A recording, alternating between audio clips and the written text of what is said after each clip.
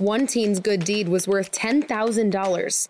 We need help finding this dog a new home, and we take a look into Harriet Tubman's time in New Jersey. Good morning, everybody. I'm Bianca Velasquez, and you're listening to Today in NJ on November 4th. A guy whose fiance lost a $10,000 engagement ring 2 years ago got the surprise of his life this week. 18-year-old Brienne Sinks spotted a 1.2-carat diamond ring in the sand during a beach cleanup with her school at Asbury Park. It's already lucky that the ring was actually found, but even more incredible, Brienne and her mom were able to track down its owner. She spotted the manufacturer's name on the band of the ring, then traced it back to the store in Wall Township, where Tony Silva had bought the ring years ago. Tony was shocked to get a call from the store and happily met Brienne and her mom there. And there is one more surprise, too. Tony did not bring his fiancée with him to pick up the ring or even tell her that the ring was found. Instead, he said he's going to surprise her and give her the ring all over again. So I'd love to see that reaction, and kudos to Brienne for finding both the ring and the owner. An adorable pit bull terrier mix named Shanice has hit an unfortunate milestone, 1,000 days in a shelter. She was found walking alone around Sayreville all the way back in 2016, and no one has claimed her since.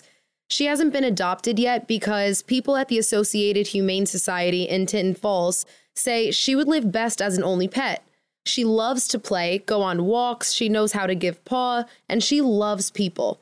And you could take our word for it because video producer Natalie Patterson was covered in doggy kisses by the end of her video shoot. You could check that video out on NJ.com's Facebook page too. The shelter says she'd be a great dog for a family with slightly older children, so we hope that she gets adopted very soon. Ahead of Harriet Tubman's biopic movie hitting theaters last weekend, we looked into her time spent in New Jersey. After escaping her life of slavery, she settled down in Cape May and worked as a cook for 3 summers there.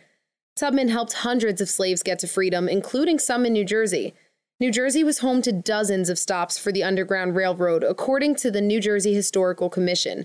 Most of them extend in a similar route as the New Jersey Turnpike. Perth Amboy was also important because a quick boat trip across the Arthur Kill would deliver runaways to Staten Island. The banks of the Raritan River in New Brunswick were also significant because that's where runaways needed to cross through on their path. It looks like a really powerful film, and I will personally be going to see it. That's all for today, guys, and as always, thank you for listening to Today in NJ for your morning news.